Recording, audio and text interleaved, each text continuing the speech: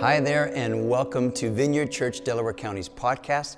My name is Michael Hansen. I'm the lead pastor here at the church, and I am so glad that you have joined us for this week's message. I'm going to have a little bit more to say at the end, but for now, enjoy the teaching. All right, we'll give Andrew a warm welcome to the stage. Thanks, Vicki. Hey, it's awesome to be with you guys. Great to be with you in person. Welcome to those of you joining us online. If you were here last week, or whether in person or online, we kicked off a two-part mini-series that we're doing called When We Gather, that Michael started off. We're looking at a couple key areas, key spaces that we like to make time for here at the Vineyard, that we really value. And I know I've mentioned this before, but I grew up in a more traditional church setting, attending and participating in church with my family. And when a friend of mine invited me to a vineyard when I was 21 years old, I thought, yeah, I'm 21. Let's go to a vineyard. Let's try some wine. That sounds awesome. And they said, yeah, it's actually a church. It's a vineyard church. I thought, oh, okay, well, do they at least serve wine at communion? You know, no, I think it's just regular juice. And I thought, okay, they need to work on their branding. But besides that, I went, and immediately there were two things, after the first time I ever went to one, two things that were very distinctly different from my own personal experience, my past experience in church. And Michael talked about one of those last week when he talked about worship, when he talked about just the way that we worship here in the Vineyard. Like, that was so radical to me. The expectation that God was here, that he was in the room with us, that we could meet with him. The way people worshiped with their voices, with their bodies, that was so different and foreign to me, but I loved it. I was just enamored with it from the very beginning. The second thing that was very distinct and different was what they did at the end. This thing called ministry time, where they prayed for each other. That was so foreign to me. That was so different. Now, the idea of prayer wasn't different to me. Growing up in the church, like, I had experienced this idea of like corporate prayer, like kind of repeat after me kind of prayer, you know. I had experienced like private prayer, like in church, where when we would, be quiet and spend some time with God, just between us and them, like kneeling on a pew, that kind of a prayer. I was used to that. But this idea of taking time at the end of the service where people would actually come forward or be in their seats, and a stranger would walk over to them and pray for them in person. That was radical to me. Whether it was for pain in their body, whether it was something they were going through, something that applied to them in the message, whether they were struggling with some sort of addiction or just struggling in some way or wanting to just experience God in some way. That was so foreign to me. I remember thinking that first time, why would anybody do that in their right mind? Like, why would you, in your right mind, let a stranger, pray for you? Something that's vulnerable, something that, that's personal. Why would you do that? I remember thinking, I figured it out. They drink wine before they come. That's what they do. That's how this vineyard thing works. They come and they're kind of loosey-goosey, right? And then that's why they're willing to do it. Well, that obviously isn't the case. But my paradigm was just so blown by this idea. But I kept coming back. I was just so intrigued by it. I kept coming back to these vineyard gatherings week after week, watching people get prayed for. And sometimes someone would get prayer and they would just kind of be nodding, like in agreement with what the person was saying. Because I couldn't hear them. I couldn't hear what was happening. Sometimes they would be sobbing. Like, I remember this big, muscular, ripped guy just crying like a baby. And I thought, that's a little embarrassing, right? I remember, or people would be laughing, or people would be shaking, or people would go to their knees. And again, I had no concept of what this was. And I remember thinking, is this real? Is this real? I remember honestly saying, is this fake? Is this so for show? What is this thing that's happening? It was just so different to me. But as I kept going back, I realized I was going to have to deal with this question one way or the other. Like, this was such an important part of what they were doing in the vineyard and making space for. I couldn't just keep going and just not deal with it. I was going to have to either decide, hey, am I going to embrace this? Or am I going to try to discredit this? And so at the time, I was at Ohio State. I was finishing up a degree in biology. And so my training was to think like a scientist. My training was to ask questions, to look at the evidence, and then draw conclusions based on the evidence. And I thought, that's what I'm going to do. So one of the first questions that came to my mind was essentially this: is there evidence of this kind of activity, this kind of prayer, this kind of experience in the Bible? Is it in the Bible? Because if it's not in the Bible, then I don't want anything to do with it, right? But if it's in the Bible, okay, then it has some validity. And so I reread the Gospels over the next couple weeks. I reread the Gospels. I reread Matthew, Mark, Luke, and John. I reread the book of Acts. And again, I say reread because, again, I grew up in church. I had read these books before. But it's interesting when you have a certain perspective, how you can read something and totally miss certain things. And all of a sudden, you have a different lens. You're looking through it and going towards something. And all of a sudden, you can see things as if it's the first time you've ever seen them before. And that was my experience. What I discovered was that it's all over the place in there. Some people estimate that 2/3 of Jesus' ministry or more involves him doing this kind of stuff. Healing people, praying for people, casting out demons out of people. And even if that number's high, right? Even if it's 50% or 25%, you take those chunks out of the story of Jesus, you take them out of the New Testament, and you have a completely different, much smaller New Testament. And so I began to come across stories and verses in the Bible where Jesus, he didn't just talk about the goodness of God. He didn't just tell us how we should love our neighbors. He demonstrated it. He did it.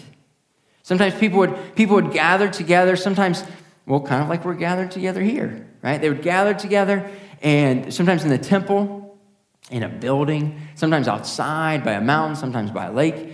And Jesus would preach and he would teach. And he would talk about the kingdom of God, and he would do these things. And then what would he do often?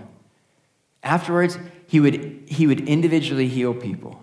Corporately, he would teach, like we're doing here. And then he would take time to individually touch people and see their lives change radically in this kind of a fashion. Not only that, Jesus taught his disciples and followers to do the same thing.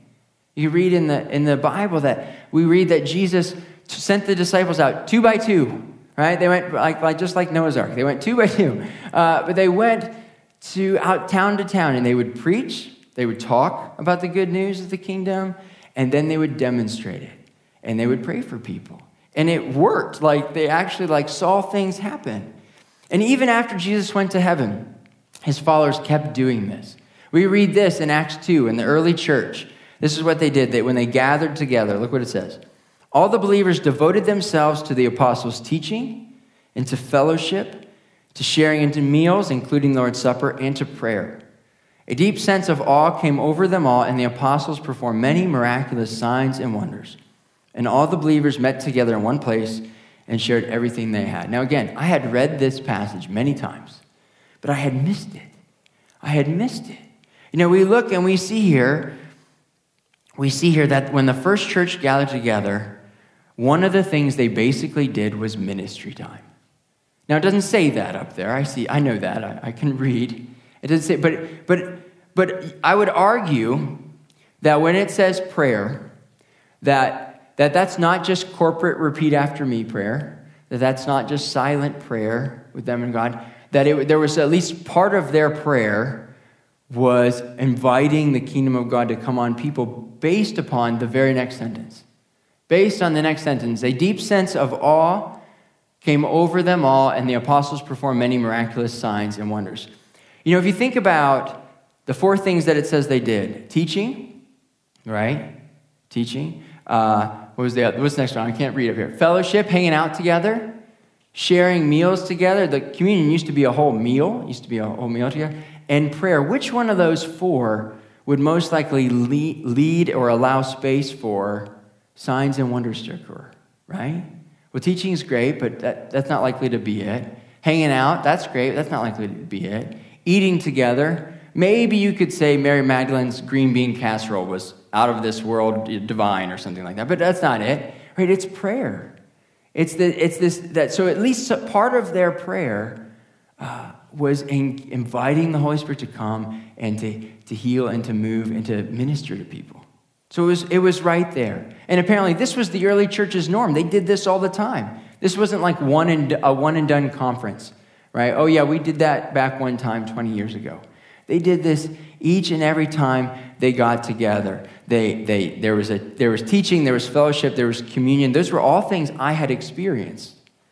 But this idea of prayer in a way where things happened, that God was going to be on the move, that there was this expectation of God to do amazing things, was new to me.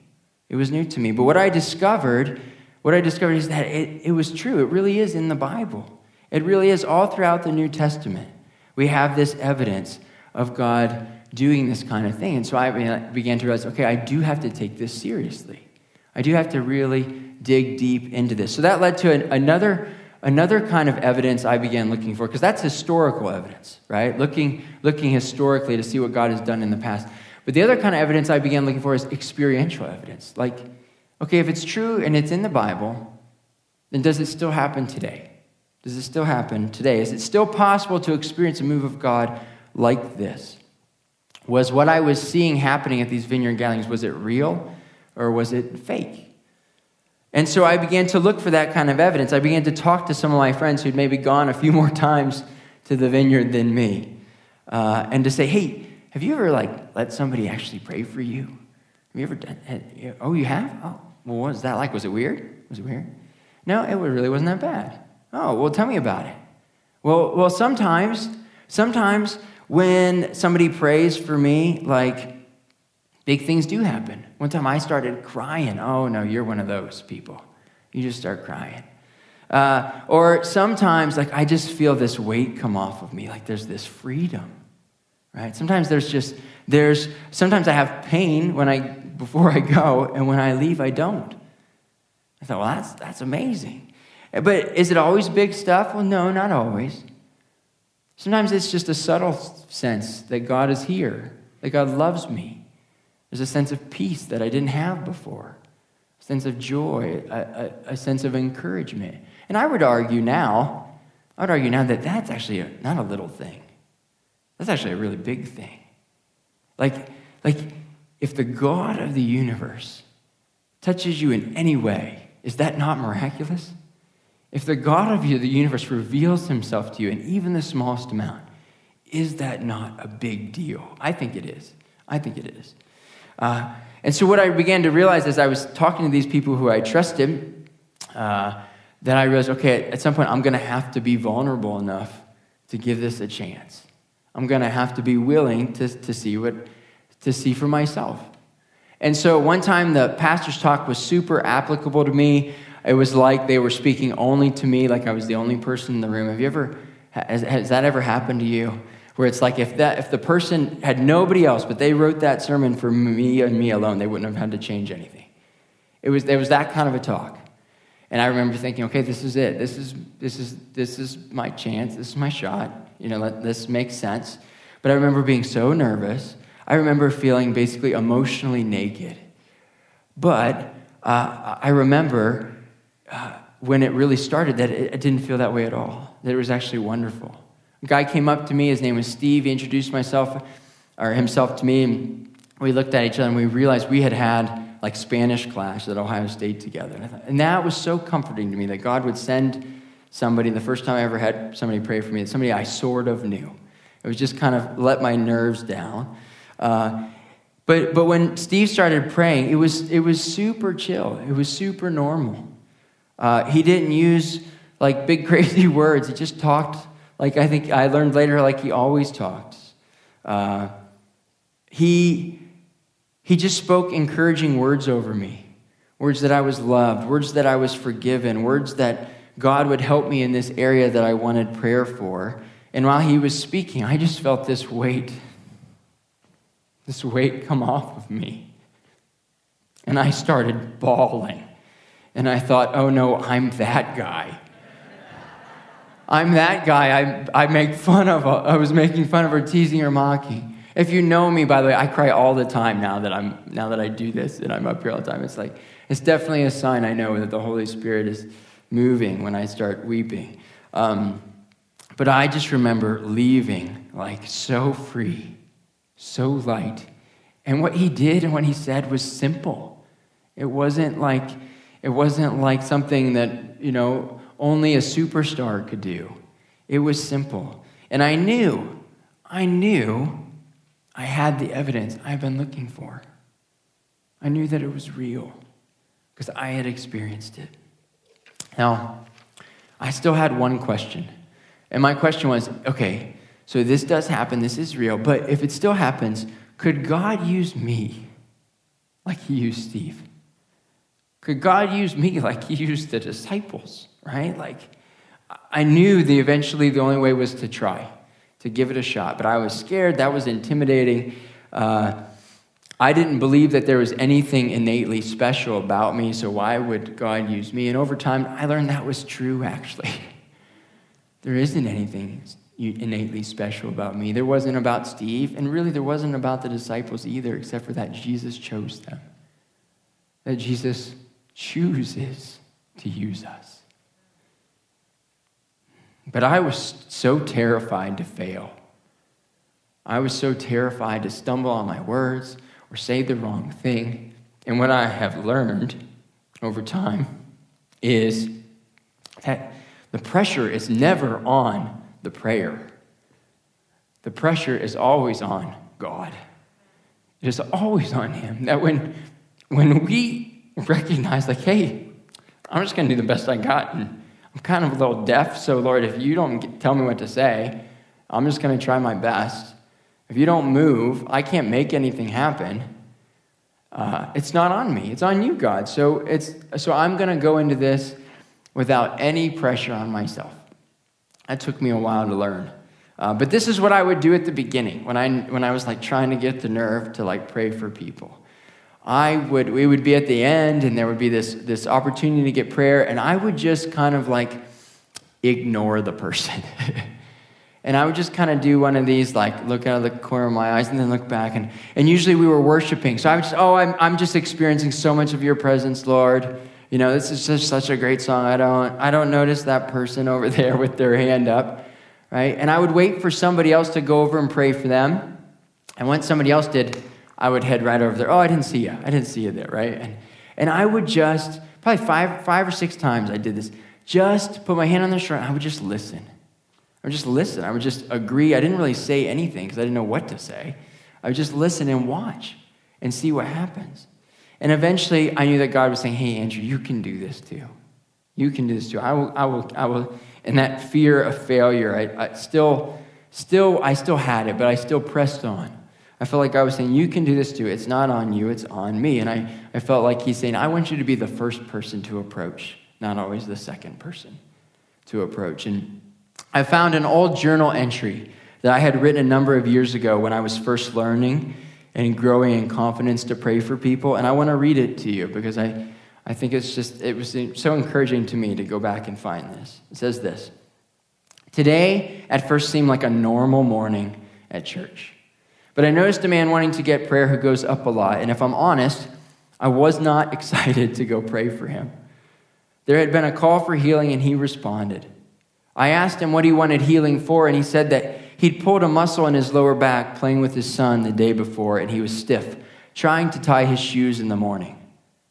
I smiled and I began praying, but part of me could not believe that I was praying for this. Would I ever go up for prayer for something that I would expect to go away in a day or two and a few Tylenol couldn't relieve? No. Shouldn't God be spending his time and energy healing those dying of cancer, heart disease, or those in chronic pain? But then I believe God pointed out to me how small and finite I was making him to be. That the creator of the universe could only manage the big healings. The same God cares as much for those with cancer as this man with an achy back. The kingdom of God breaking in through Jesus Christ, continuing through the Holy Spirit today is for all to experience. If this man can have expectation, then I can have expectation. I laid my hand on his back and prayed a simple prayer. Afterwards, I asked how he felt, and he sat down in the chair, actually. He reached down and as if to tie his shoe and said, "I feel great, thanks." He got up and walked away as if it was exactly as he had expected, as if it was just a normal day at church. Maybe for me to see how big my God is, I needed to see how small he could get. I want to invite the worship team to actually come back on up. I know this feels short, right? I know this is quick. We're going to kind of get ready and go back into worship, but that's for a reason, because after worship, I'm going to come back up, and so far I've talked kind of theologically about this, theoretically about this, but when we come back up later, we're going to actually practice it and kind of go through that a little bit. But in this, as I was going back and looking over my journal here, I was just in shock that it worked, that God could use me. When the guy went back to his seat, I just stood there, like in awe. And what I've learned is both historical evidence and experiential evidence has taught me that praying for each other, laying hands on each other, inviting the Holy Spirit to come and move on a person, to have expectation that God wants to meet us in both the big and the small and everywhere in between. That didn't just happen in the Bible, but that should be a normal part of our everyday gatherings together. That we can expect that the God who loves us, he wants to make himself known to us. He wants to love on us. He wants to care for us. He wants to meet us in our needs. You know, I think often we just think, I don't think, God, you can use me. You know, I was not very nice to my spouse or my kids today. I don't think he can use me. Yes, he can. He can still use you, even if you've not been a great person that day. I think often my problems are too small. Like, I don't want to burden anybody to get prayer at the end of the service. No problems are too small. You know, if we said, hey, who's perfect? Raise your hand. Whose life is perfect right now? Okay, you can leave. The rest of us are all going to stick around here and pray for each other. I'm pretty sure nobody would get up, right? And so when we pray at the end of our services, like there's an expectation in me that we should see lots of people pray, because no problem is too big or too small. And why not? Why would we leave? Why would we come in with burdens and leave with those burdens? Why would we not bring them before the Lord? Why would we not engage with him in that time? So here's what we're going to do. We're going to go back into worship. And I would encourage you to worship with, like we talked about last week, with everything that we have before the Lord. And then I'm actually going to come back up and we're going to talk about, okay, well, what does this actually look like to pray for people? What are like the steps and how do we actually do that? So let's worship and then we'll come back up and do that. Well, thanks so much for joining us today. I hope that what you heard has encouraged you in your walk with Jesus. For more information and to contact us, go to vcdc.org. Well, bless you. Have a wonderful week.